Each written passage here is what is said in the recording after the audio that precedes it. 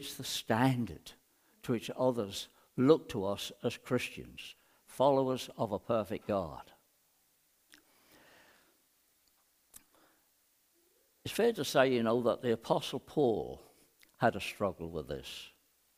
If you turn to Romans in chapter 7, I won't read it this morning because it's one of those chapters where words run into each other to such a degree that you've got to read it very, very slowly to get the meaning of it.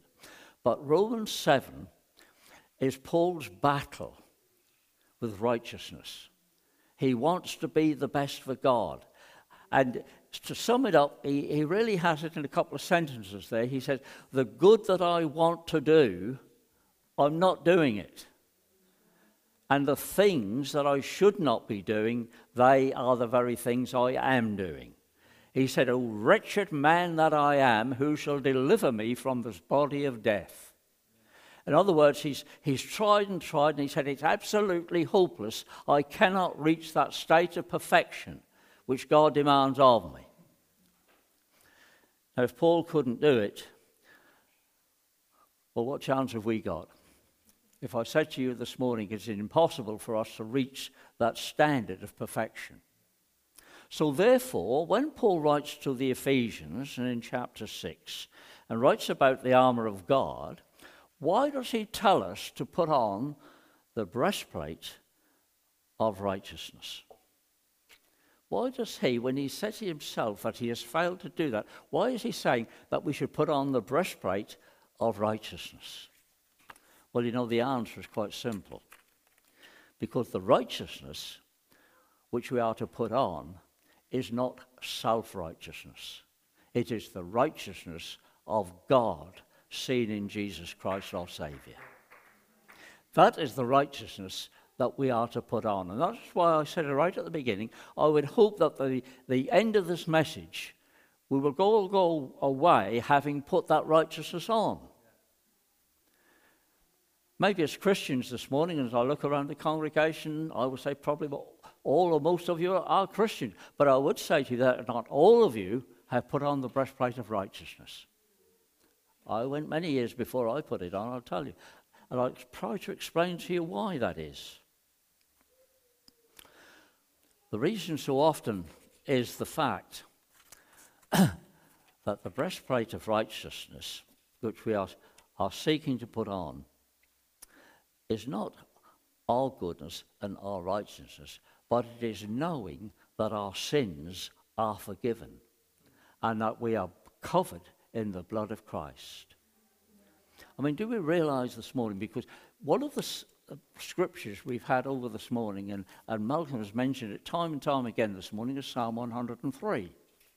If you read through Psalm 103, and I won't do that this morning because it's a long psalm, but about midway through it, you come across this part where it says, as far as the east is from the west, so far has he removed our transgressions from us. They're buried in the deepest sea. They are to be remembered no more. Our sins are forgiven. And when I say that, I don't mean the sins of today, but I mean the sins of yesterday. All our past is past. I remember hearing a minister friend of mine preaching on that once occasion, and he says, you open a trap door, and in it, sins are slung in, and you slam that trap door down, and you put a bolt across it, and you never open it again. Your sins of the past are in the past, that you are forgiven, you are saved, and you are covered in the love of Christ. Your sins will never be remembered anymore. Now we say, a touch of humour here perhaps, to say that there's nothing God can't do. Do you believe that? There's nothing can't do. But I'll tell you one thing he can't do. He can't remember what he has promised to forget. He will remember them no more. That's his promise. He can't remember them. Now, very often we'll say to people when they've done some wrong to you, something like that, they'll say, well, we forgive and we forget. We forgive and we forget. Let me say this. It's far easier to forgive than it is to forget. Because somebody may have wronged you in the past, And you may say to that person, brother or sister, I forgive you. I do. I really, in my heart of hearts, I forgive you. I will never mention it again. That's it. But can you forget it? Because every time you come across that person, you say, yes, I forget, but not mine. It's still there. No, but God forgets, and he remembers it no more, your sin. And why I say we need to put on the breastplate of righteousness this morning is that our people are not sure about their salvation. Now, I spent many years in the ministry, one time as an evangelist. We also planted a church in Wellingborough where we spent 9 years working to build a new fellowship there. I was minister in North Norfolk for 12 years, looking after 5 country churches. I saw many souls that were saved. I saw many wonderful Christians. People coming to Bible studies. You know, it's lovely in some of those country churches where I ministered, where there were congregations of a dozen or half a dozen. But we had a Bible study every Thursday night. And on that Thursday night, it was lovely to see them walking into the chapel with a Bible under their arm, eager to study God's Word. It was lovely. It was a lovely experience. People who knew that their sins are forgiven. But you see, I knew a number of people over those years in various churches who I spoke to, some of long-standing Christian experience, who would suddenly say to me, well, I'm not sure whether I'm going to heaven.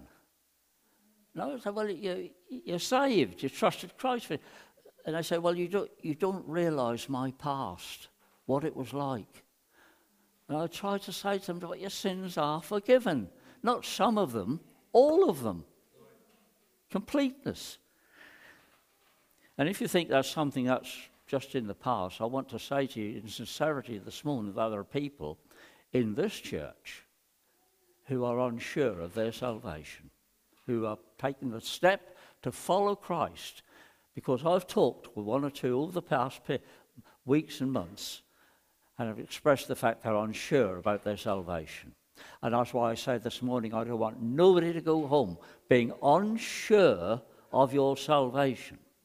And the way you do that is to put on the breastplate of righteousness. You put on Christ's righteousness, not yours, your sinful past, your sinful present, or your sinful future, because that's what God has covered. He's covered the past sins, the present sins, and the sins in the future. They're all under the blood of Christ. That's the righteousness of Christ, which is offered to every believer. And I say in all honesty to you this morning, if you've got any doubts this morning about your salvation for eternity, I would suggest to you that you turn to 1 John and chapter 5 and look at verses 11 and 12, or 11 to 13. One part of it says, he that hath Christ hath life. Has it, not will have it. And then he goes on to say, these things I write unto you that you may know that you have eternal life. That chapter 5 is all about assurance. If you've got any doubts, read it for yourself. These things I write unto you that you may know that you have eternal life. Not will have it when you leave this earth, but you have it now. Do you know you can have a taste of heaven now on earth? You haven't got to wait to get to glory to know what heaven is like. You can have a taste of it down here. The glory is yet to come. But you can't have it if your mind and your spirit is clouded by the unbelief of your sins being forgiven.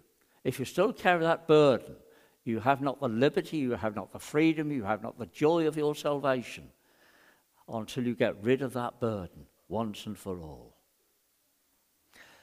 Matthew 22 is quite a lengthy parable. I don't know if it's on your screen, but it can go up on there. I won't read it through this morning. But it's a parable, and within that parable is another parable. It's a bit unusual. The parable is about the great feast that a king put on for his son. And he throws the door open to all that are part of, if you like, his family. And of course, Jesus is talking to the Pharisees and Jews at that time. They have rejected him and they're rejecting his message. And therefore, he's saying to them, well, you know, the kingdom is open now to the Gentiles, which started when Peter walked into the house of Cornelius and the chains were broken off and the door was slung open to the Gentile people. You and I, the world over, the gospel was available. That's what that's about. Universalism is the general word for it in that chapter. But way down into that chapter it says that the king, you know, who provided the feast, he looks around and he sees a man there who's not wearing a wedding garment. A wedding garment. Well, I'm not an expert on Jewish traditions and customs, but I understand, and I've tried to read up about this a number of times in the past, but it was a common thing, if you were wealthy enough, of course.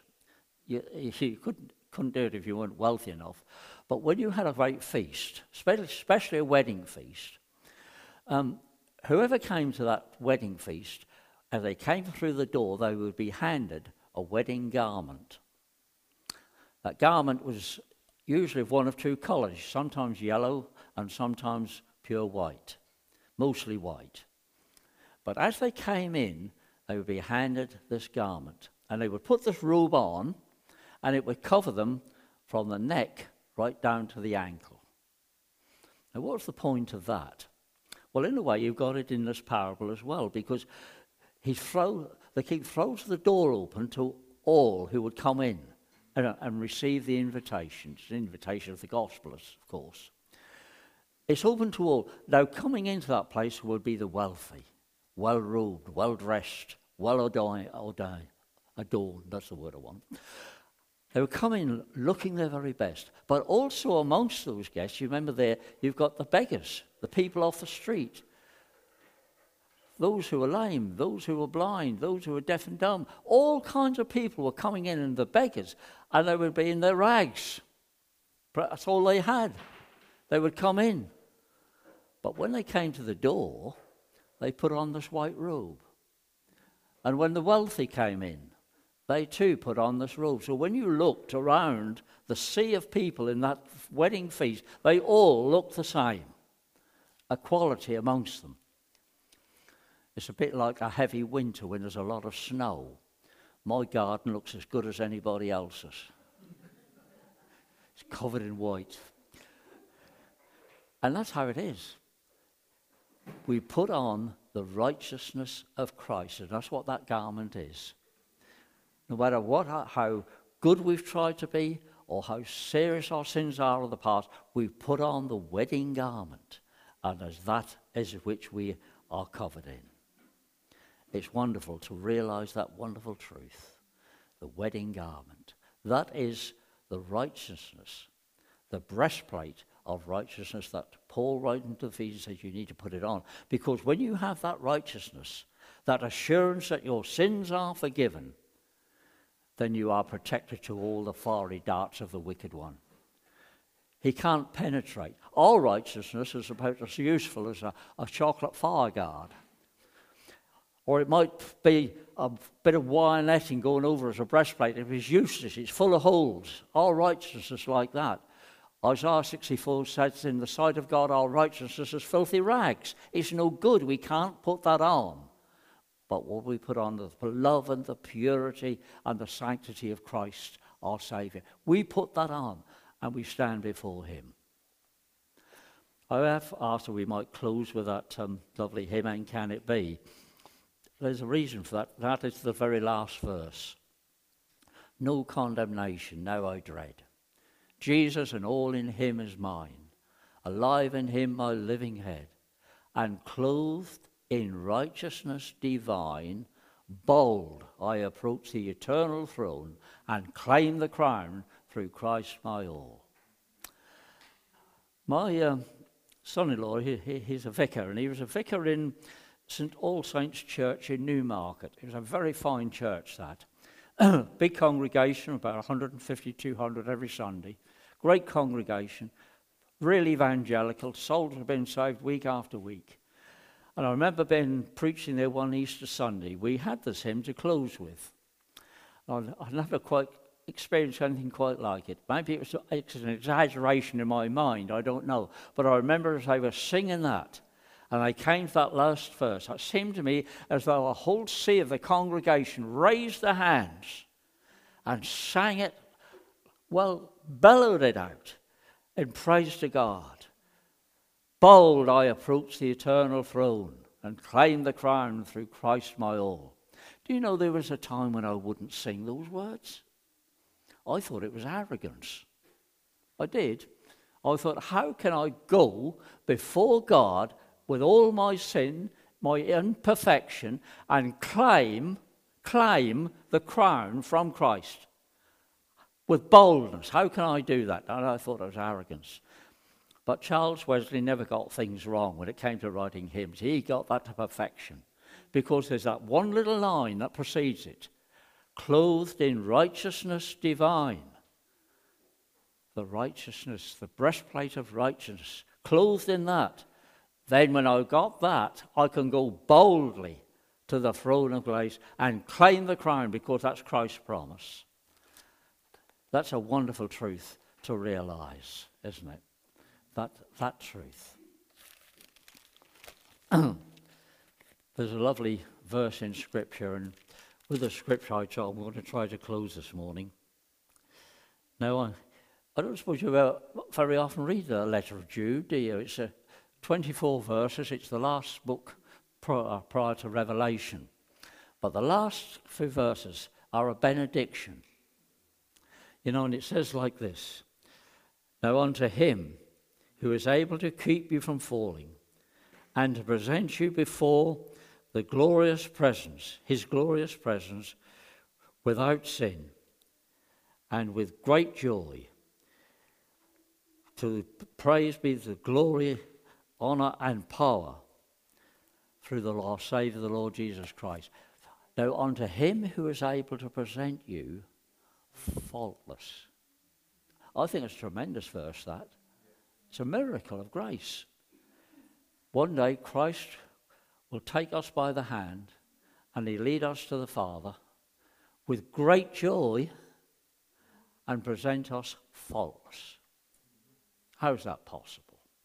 With all our sin, in the corrupt world in which we live, that the day will come. It's simply because we will be clothed with the righteousness of Christ. We're not being presented before God in our filthy rags of righteousness, but in his purity.